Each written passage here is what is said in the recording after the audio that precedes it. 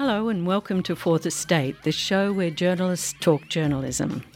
We're coming to you from 2SER in Sydney on Gadigal lands of the Eora Nation, right across Australia on the Community Radio Network and directly to your device across the globe via podcast. I'm Sharon Davis. On today's show, we're talking to Four Corners investigative journalist and former Middle East correspondent Sophie McNeil about her new book, We Can't Say We Didn't Know, Dispatches from an Age of Impunity. Sophie might be best known to you as a journalist who late last year was holed up in a Bangkok hotel room with a brave young Saudi woman, Rahaf, who was seeking asylum. Without talking to her editor in Sydney, Sophie had flown to Bangkok after she saw a tweet from Rahaf pleading for help. At the ripe old age of 35, Sophie has been reporting for almost 20 years. Her forays into journalism started when, as a high school student in Perth, she picked up a video camera and, without telling her parents where she was going, she headed off to East Timor to make a short film about the health crisis that was crippling the newly independent nation. She quickly moved on to work as a video journalist with the SBS's Dateline program, and then in 2015 was appointed the ABC's Middle East correspondent. During the 3 years there, she reported on children dying of starvation in Yemen, the bombing of hospitals in Aleppo, people being used as human shields by ISIS, and people from Gaza being prevented from getting cancer treatment by the Israelis. Her book focuses on many of the people she met: resistors, dissidents, valiant doctors, courageous people who take incredible risks to stand up for what they believe in. On the eve of the book's launch in Sydney, Sophie joined me in the studio. Sophie, congratulations on the book. Thank you. I want to take you right back to the beginning because that's where you start the book, actually. When you're 14 years old and you're thinking, I want to be a journalist. Why do you want to be a journalist?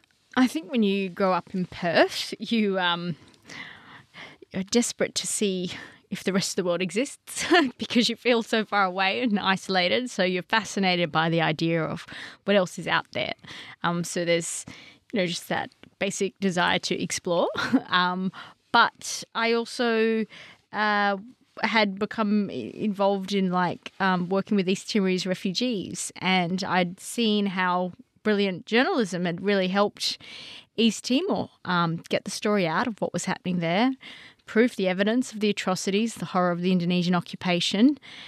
And, then they had the vote and they got their freedom. So as a young teenager in Perth, that was an amazing example of the power of this profession. And so I wanted to join in. You mentioned a couple of journalists that you particularly admired at that point. One was John Pilger. The other was John Martinkus. Yeah, and also Max Stahl. So these are all people who, snuck in, got the evidence and told the world. Their work is incredible, and I wanted to be just like them. And I still just remember that feeling of being this student at a public high school in Perth, and I was in the social studies extension program, and I did all this extra history compared to the normal curriculum and extra social sciences, but no one had ever taught me about East Timor, and I just remember going home and reading Pilger's work in Timor and just being outraged that I'd never been taught this. I was so angry, and yeah, it really blew my mind at the time, and it was a really kind of it was great the way that I think Timor made me an idealist because I could see, when things work. That was a great example of the international system working, and my fear is that we've gone a bit downhill since then, which is some of what I wrestle with in this book. Yeah, you said about those years and why you wanted to be a journalist was, I wanted to strive to make things better. Mm. And that's what journalism was for you? And still is. Yeah, that's why I do it. It's an attempt to make things better. Yeah, I mean, I've, I work really hard and I've, spent a lot of years living overseas, away from family, many weeks and days away from my kids, my husband. It's got to be for something, it's not just a story for me. It's always for something bigger. You don't get paid much being a public broadcaster, so it's not for the money. It's certainly not for the fame because, people don't really like these depressing, sad stories I tend to choose. So, yeah, it's got to be to make a difference and to make things better for me. So it wasn't just about letting the world know what was happening. It was actually getting the world to take another step forward in a way. Well, that was really that incredible example of Timor. That's what I'd seen work so well.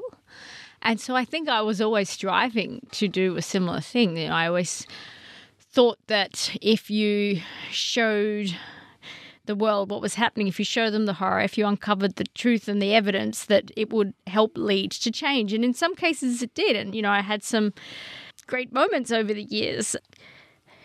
I still remember the, story I won my first Walkley for, with Jeff Parrish at Dateline, our investigation into the deaths of 5 kids in Afghanistan. There was then a really important investigation by the Australian Defence Force into that incident after our story. Those kind of, that gives you hope, that you can create change. I just think that the last 5 years in particular in the Middle East, the kind of litany of war crimes and the real kind of breakdown, what I see is a breakdown in upholding international law and holding people accountable. The subtitle of the book is Dispatches from an Age of Impunity, and I fear that that's what we've created because certainly there was nothing we didn't tell you about Syria. We all knew the kids were starving to death in Yemen. They still are.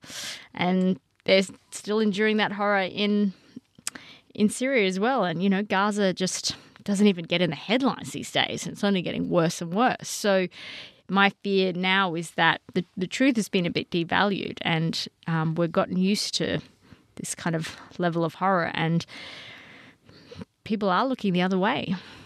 I want to come back to that in a while, that age of impunity that you talk about. But first of all, I want to talk to you about some of the individual stories in the book that you focus on. One of them is about a young man called Khaled, and he's in a Syrian town, Madaya. Can you tell us about Khaled? Sure. Well, like every other Syrian, Khaled just faced this moment where he had to choose what side of history was he going to be on. He could have just kept working as a nurse, it was an okay paid job. He'd bought an apartment recently. He'd gotten engaged. When the revolution broke out in 2011, he could have just kept living that life. But he decided that he couldn't just watch what was happening. People were being massacred in the streets. Peaceful protesters were being gunned down. They were turning up at his hospital after they'd been tortured in army detention facilities. And so he was secretly reporting this evidence of torture to Human Rights Watch, he and other networks of doctors across Damascus. And they also then formed this secret network of doctors and medical staff who would treat people in their homes. So just such bravery, risking everything because so many people were being arrested at the time and they would raid hospitals. And, he was stealing medical equipment from the government-run hospital to then go and treat these kids who were being shot in the streets at home in his apartment. And he actually ended up being the only medical practitioner in a town of 30,000. And so this young nurse turned into Dr. Khaled, and he taught himself how to do life-saving surgery from watching YouTube videos. And, he's a witness to war crimes. I mean, he was a doctor in a town that was, that town was starved into submission. A horrific tactic of war that Assad used throughout the country. Food as a weapon of war. Try and starve people until they submit to your rule. And he documented that. And, he's one of just many incredibly brave, courageous people in the book that, I try and pay tribute to. I just always felt like we needed to know more about some of the amazing courage these people showed. And I think we can actually learn so many lessons from them. I mean, his story is epic in my view. It's it's just extraordinary to kind of, and it's so visual in your book, by the way, to see this young man watching these YouTube videos while he's doing a cesarean section on a woman that he's never done before. Like he's amputating limbs. He's what else is he doing? He's he was trying to help all these hundreds of children who were emaciated and starving. You know, there was nothing to give them. The town had run out of food because it was surrounded by Hezbollah forces and Assad's forces, and all he could give them was, you know, salts, like rehydration salts, when all these desperate parents turned up at his clinic. And he was the one, he took these photos and videos and he sent it to me to show me the evidence of what was happening. And we reported that, and it quickly went viral. And, you know, within 2 days, Samantha Power was holding up Khalid's photos at the UN and calling out the Assad regime for this horrific tactic of besieging opposition-held towns. And, you know, aid got into Madaya, but Khalid's story is also a story of how, you know, we failed Syria, and we failed heroes like Khalid because, you know, he did everything and we did nothing, you know. And after Khalid did all that, 80 more people starved to death in Madaya. And luckily Khalid has a good ending. But yeah, it's quite, that story makes me ashamed as well. He did everything and we did nothing. Wasn't the very fact that you were reporting what he was doing something? I mean, I guess like I'm thinking we, like the international system, the world, you know. And this is the theme I explore in the book, of this idea that, like, we've run out of excuses. You know, I think that the noughties were full of a bit of hope that, you know, we set up the ICC and, you know, we're going to learn from Bosnia and Rwanda, you know. The International Crimes Commission. Yeah. Responsibility to protect. Never again, you know, that was the movement that we had learned how to deal with genocide, and we weren't going to let it happen again, and that crimes against humanity would not go unpunished. I think there was a lot of hope in those days, and my book really documents how in the last decade in the Middle East that, you know, the rule book has been thrown out the window, and it's not just, you know, horrific dictators like Bashar al-Assad who've committed all these war crimes and have targeted hospitals and targeted humanitarian workers. The Saudi Arabian regime has been carrying out horrific war in Yemen using Western arms. Australia is a country that has recently tried to increase our military exports to Saudi Arabia. We work with the UAE, who's part of that coalition. We have very strong relations with the UAE. One of the most heartbreaking stories in my book is just this one Emirati man called Ahmed Mansour, who no one really knows about. You know, we just think Dubai is this lovely place to stop over on the way to Europe. But, you know, Dubai is run by the United Arab Emirates, which is an authoritarian, oppressive state. And, you know, Australia has a military base there, and we just turn a blind eye to what happens in that country. But there is one amazing, brave man called Ahmed, who's a father of 4 boys, and he called out that regime for their human rights abuses. And, you know, Ahmed's been sitting in a jail now for 2.5 years. And, you know, the Sheikh of Dubai's come to Melbourne, and his horse won the Melbourne Cup, you know. He was celebrated.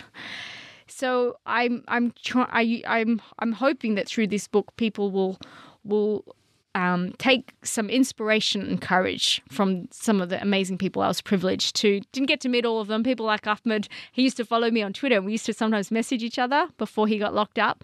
But a lot of them I also did get to meet in person. So the book is really a tribute to their heroic acts to stand up for what they believed in. A big part of the book is around the siege of Aleppo and the way that you had to cover that siege in a way. You had to rely on people on the ground. Can you talk about that? Yeah, I mean, it's incredibly frustrating as a reporter. How do you cover a war where you can't go there? But the thing is, these days, it's not an excuse not to cover it just because you can't go there. Because, you know, if we just didn't cover it, then, yeah, you'd hear nothing from large parts of the Middle East, because so much has become off limits now to reporters.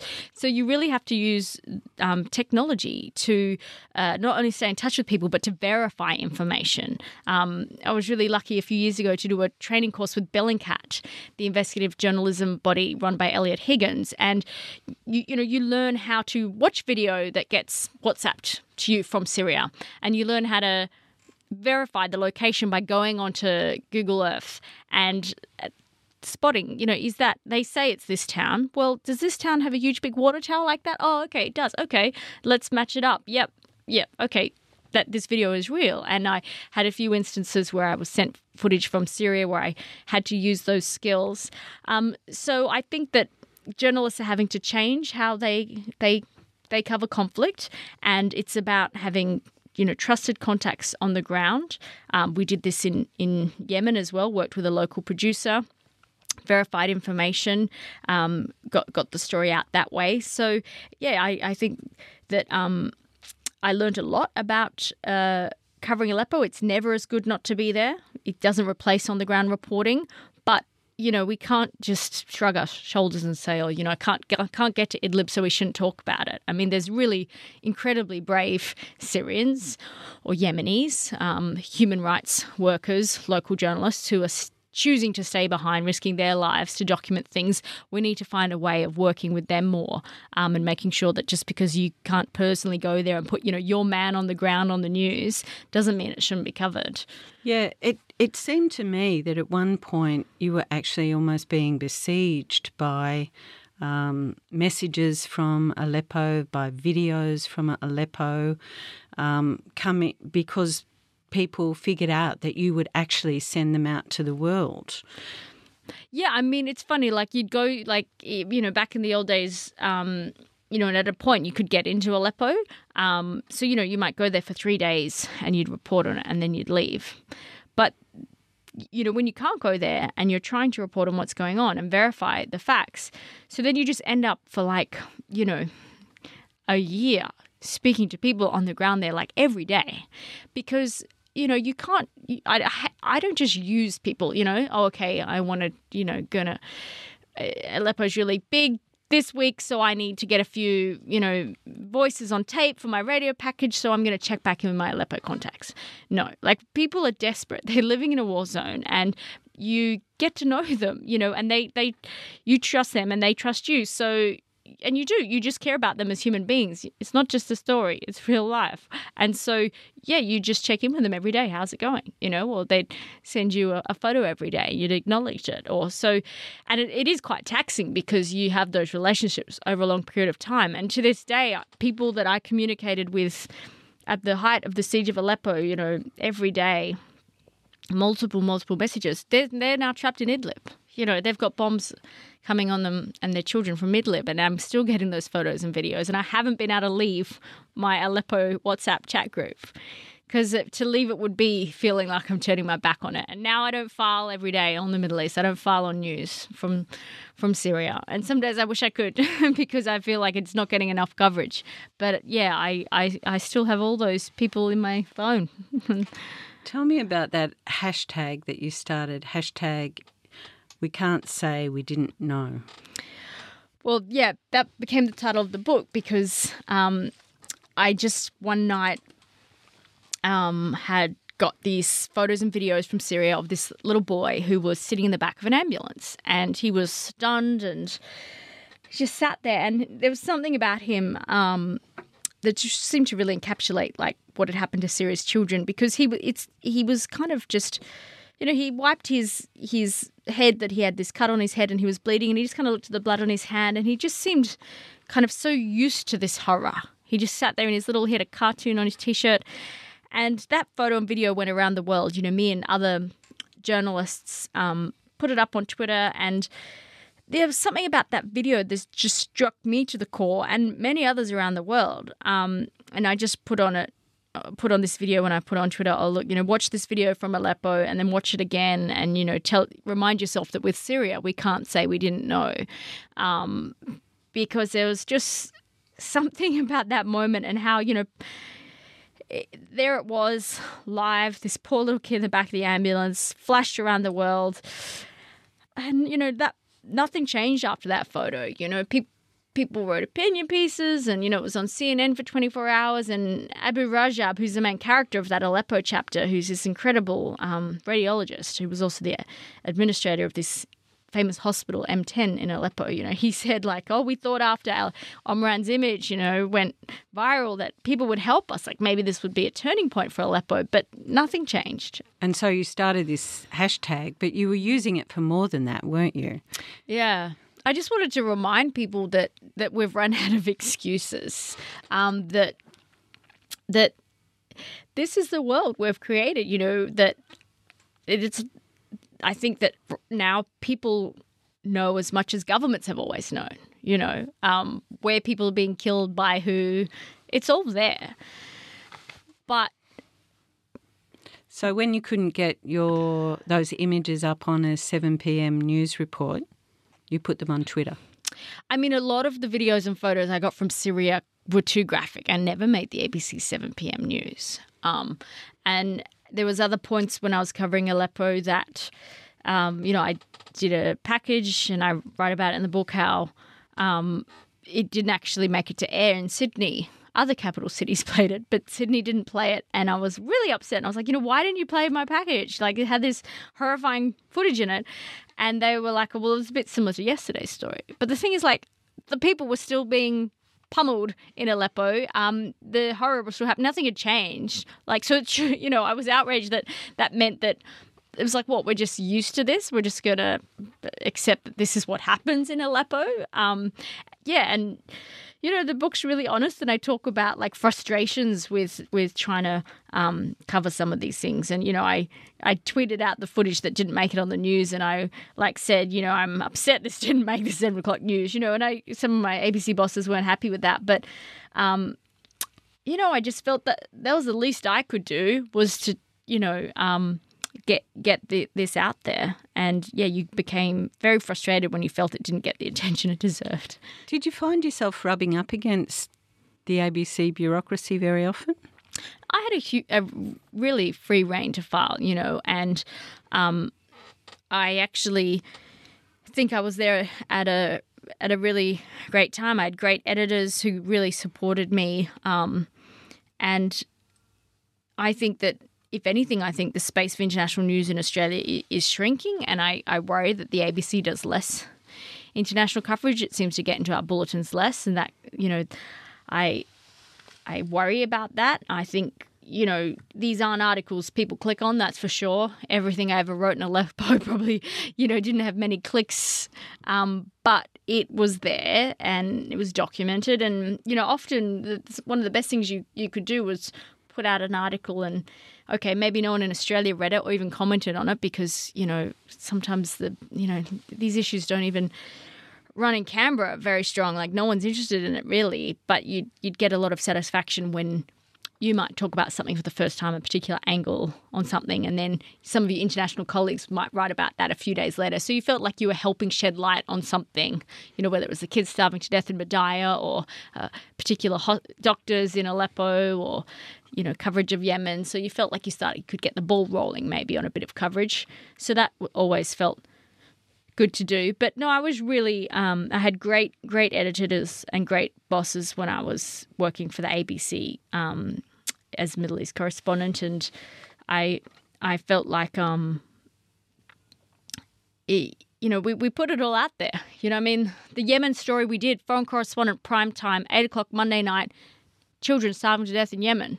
The issue is that 3 or 4 months later, after we put that story on, Christopher Pyne, the Defence Industries Minister, goes to Riyadh to try and sell Australian weapons. So, the ABC did a great job of putting this all on and trying to show the world what was going on. But what frustrates you and makes you, it's what I examine in this book is this idea of, well, wow, what difference does it make? And why does it not generate this outrage anymore, Just talking about that little boy and the filing of a report and then the ABC saying, well, we saw something similar last night. Is that the price that we pay at the moment for this kind of 24-hour news service. There all this Facebook, Twitter, all this social media stuff that we're kind of inundated with these images that they stop having the impact that maybe they once had? This is my fear, and this is what I ask in this book, is that now that we've got all this horror at our fingertips, has this led to us feeling so hopeless and helpless that, we feel we can't make a difference. It's overwhelming. So have we almost shot ourselves in the foot as journalists by bringing you all the horror live 24/7? Here it is. And now people are just kind of frozen with horror, and maybe does it make people turn inward? The rest of the world looks really scary, and it is. It's really bad out there right now, and so I think these are all things I want to explore and discuss in the book. But I also just think that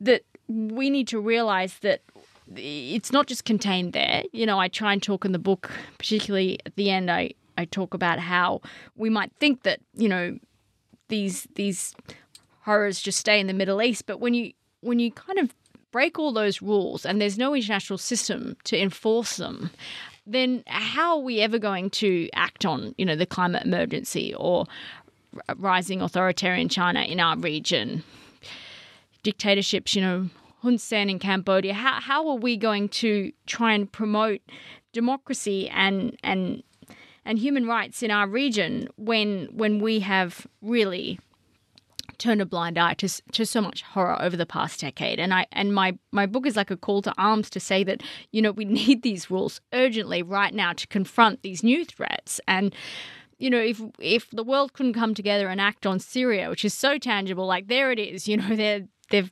dying live for 9 years, the people of Syria, and the world didn't act. How are we ever going to come together, to face something like the climate emergency? We desperately need to uphold these rules, to enforce these rules. And, this isn't a book for experts. It's not for Middle East buffs or international legal buffs. It's meant to be like a real kind of explainer, I guess, like a basic explainer of some of these theories we have about international law and how the world is meant to work, and then the reality. So it's not for experts, that's for sure. So you essentially think that the international system is broken? Yeah, I think that that is what we have seen on the ground. This is the UN Security Council. Yeah, absolutely. This is the United Nations itself, because I think at one point you're very critical of the United Nations in the book for standing back and letting particular things happen. So it's essentially all of those checks and balances that we've put in place probably since the Second World War. You think they're breaking down now? Yeah, I think they are. And I think that we as a country, Australia, we're perfectly placed to kind of lead in some of these areas. We're such a privileged, wealthy country, not all of us. There's still many disadvantaged people in this country, but many of us have a really high standard of living, 28 years of economic growth. Yes, we're facing hardship perhaps this year. We might have a recession, but, we are so lucky. And I would just love a middle power like us to use this advantage we have and privilege to really try and make a difference. And, it really struck me last year when Prime Minister Morrison made that speech about negative globalism. And, I think that sent a terrible message to our region when you're trying to call out Beijing for what they're doing to the Uyghur people in Xinjiang, when you're trying to say to Hun Sen, I'm sorry, but, you can't just lock up all the opposition like that and expect us to still send you aid. And, there is a real threat of authoritarianism. And when we send messages that, like the UN system doesn't matter, or we can make our own rules, like that is what I took from that speech that the Prime Minister gave when he coined that term negative globalism. I think that sends the wrong message. And I really want Australians to be courageous, to stand up like the people in the book and think, what can we do to make this place better? And what can we do? I think there's so much. I think that, the book is full of individuals who, through their own acts, changed some of them thousands of lives. I mean, there's extreme examples like Rahaf, who's a young Saudi woman who I met and, spent several hours with in a hotel room in Bangkok. And that's one woman who stood up to her oppressive dictatorship, a system of gender apartheid in Saudi Arabia, and just said, no, I'm not going to accept that system anymore. I want my own freedom. And, Rahaf helped lead to changes in the rights of women to travel for Saudi Arabians. So that's the example of one woman. I look at the incredible work of human rights lawyers in the UK have took their government to court for selling weapons to the Saudis. The evidence of how some of these UK bombs had ended up killing and maiming civilians across that country. And, the court decision was historical. They had to the UK had to put a pause on selling weapons to Saudi Arabia because of the amazing work of these lawyers. I think, Greta Thunberg, I mean, there you go. I think that there are examples wherever you look of people who have stood up and made a self-sacrifice for the greater good. And I think that this is something we can all do in our own lives, whether you're passionate about human rights, whether you're passionate about the environment. There is so much work that needs to be done. People just need to start doing more. So you're talking here about acts of individual courage in a way. Is that what you were doing when you got on that plane to go to Bangkok and hole yourself up in a hotel room with that young Saudi woman that you just talked about, Rahaf? Look, there was a lot of history to that. There was another woman, Dina Ali, who had been trying to get to Australia, was stuck at Manila airport, a year and a half earlier, and I'd heard about her story on Twitter. And then Dina disappeared, and she hasn't been heard of publicly since. And her family, Dina's plea went out on Twitter, nobody helped, and Dina's uncles flew there, bound her arms and legs, put gaffer tape over her mouth and dragged her onto a plane screaming, took her back to Saudi. And I just always felt so horrified by that story that I'd seen it and, hadn't done anything. And so when Rahaf's story, I just saw it on Twitter one morning, I just thought, I couldn't live with myself if I had thought that, giving that story a bit of attention, being a witness, documenting, this is a white woman holding a phone, filming and yelling and demanding to know what's going on. I mean, this is a power that I have. I'm privileged. I want to use that privilege to, go to Bangkok. And if they're trying to force Rahaf onto a plane, just like they did with Dina Ali, I thought if I went there and was there filming it and asking questions, I could have perhaps stopped her being deported back. That document, and if it didn't work, I at least would have the video evidence of what they did, because we never had good video evidence of what they did to Dina Ali. And in the end, with Rahaf, I mean, she was so brave and courageous by locking herself in that room with me in it too, that, it never got to the point where I had to, be filming as they tried to bundle her onto the plane, because she just refused to move. She built this barricade, and she was an amazing example of such a courageous, brave person. So, I think there's a lot of power to documenting things, and sometimes it works out, like with Rahaf's case. In other times, like Khalid's case, you show the world that the kids in your village are starving. You show Samantha Power, the US ambassador to the UN. She shows the General Assembly. She tells the UN to send them food. That didn't make any difference. So what cuts through? It's hard to know. There's a danger, though, isn't there? There's a danger that people see you as crossing the line, as becoming an activist rather than a journalist. So how do you weigh that up as well, particularly in the case where you're on a plane, you haven't talked to your bosses, you've just made this decision and you're off, Yeah, I mean, I've been journalist now for 17 years, and I got to the point where, I'm against war crimes, I'm against starving kids to death, I'm against gender apartheid in Saudi Arabia, I am against those things, and I'm comfortable with saying that, and I will, stand up for that. And I think sometimes we need to be braver in calling a spade a spade. It is wrong what is happening in Saudi Arabia. It is terrible what they do to women. Saudi Arabia is committing a war crime by what they're doing in Yemen. I think that sometimes the public wants you to not take a position, but just call it for what it is. And I guess I've been working in and around the Middle East now for, since I was 20. I'm just turned 35. I've reported from all sides. I've seen the war crimes committed by the Saudis, the Israelis, the Syrians, the Iraqis. Coalition accused of not taking enough care in Mosul and Raqqa. That's a big part of the book. I examine our campaign there and allegations from Amnesty International and Human Rights Watch that we didn't carry out that campaign against ISIS in a way that prioritized civilian lives. I've really documented all of the sides. So you can't accuse me of being on anyone's side, but I'm on the side of civilians. I'm happy to say that. And if anyone has a problem with that, then too bad. Too bad. That's just where I'm at right now. You talked in the book about feeling broken. What did you mean by that?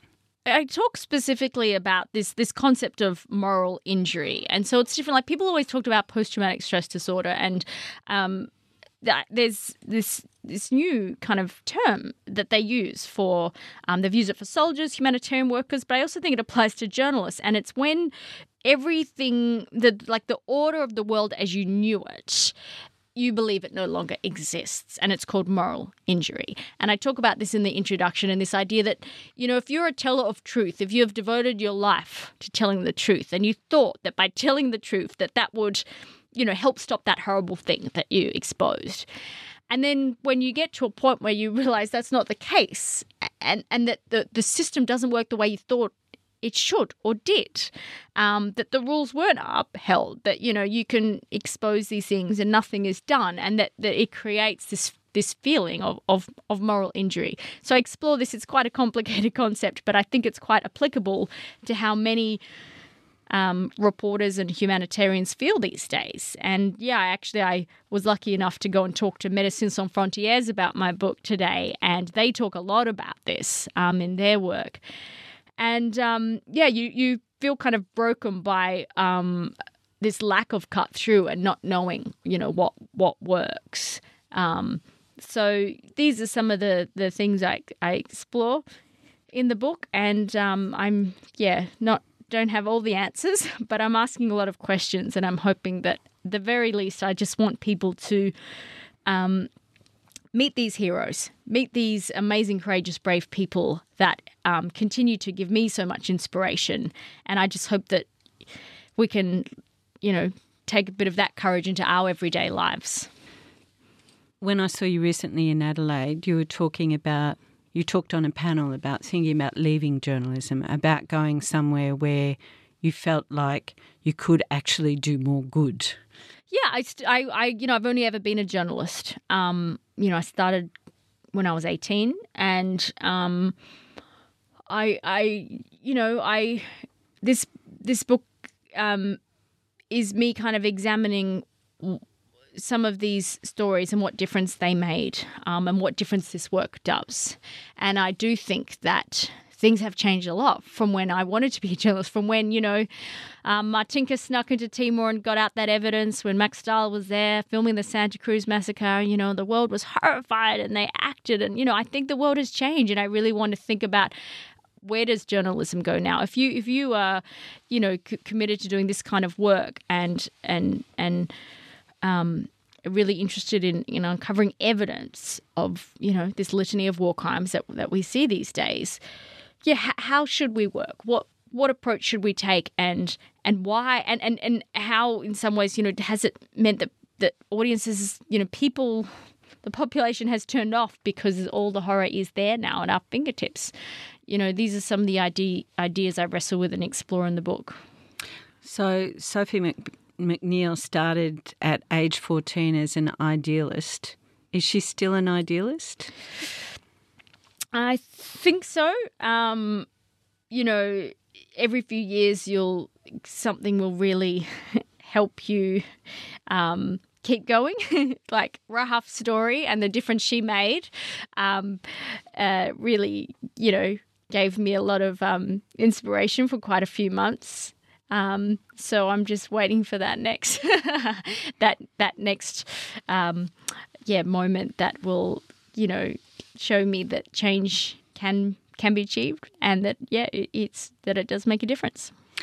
Well, Sophie, I hope you hang around in journalism for a lot longer, and I think the book is an essential read and does make you walk away with a lot of questions that you want answers to. So congratulations. Thank you so much, Sharon.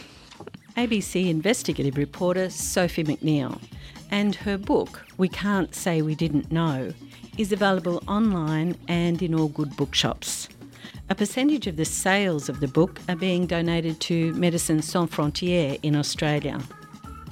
This edition of The Fourth Estate was recorded at the studios of 2SER and heard across the country on the Community Radio Network. Fourth Estate is produced with the assistance of the Community Broadcasting Foundation, and we thank them for their continuing support. You can subscribe to Fourth Estate on your favourite podcast app to hear us talk media, politics, and a few things in between. And tell your friends about us so we can share this unique insight into our media. We'll be back with more next week, but in the meantime, you can stay in touch with us on Twitter. Our handle is Fourth Estate AU. Thanks to our producer Anthony Dockrell. My name's Sharon Davis, and thanks to you for listening.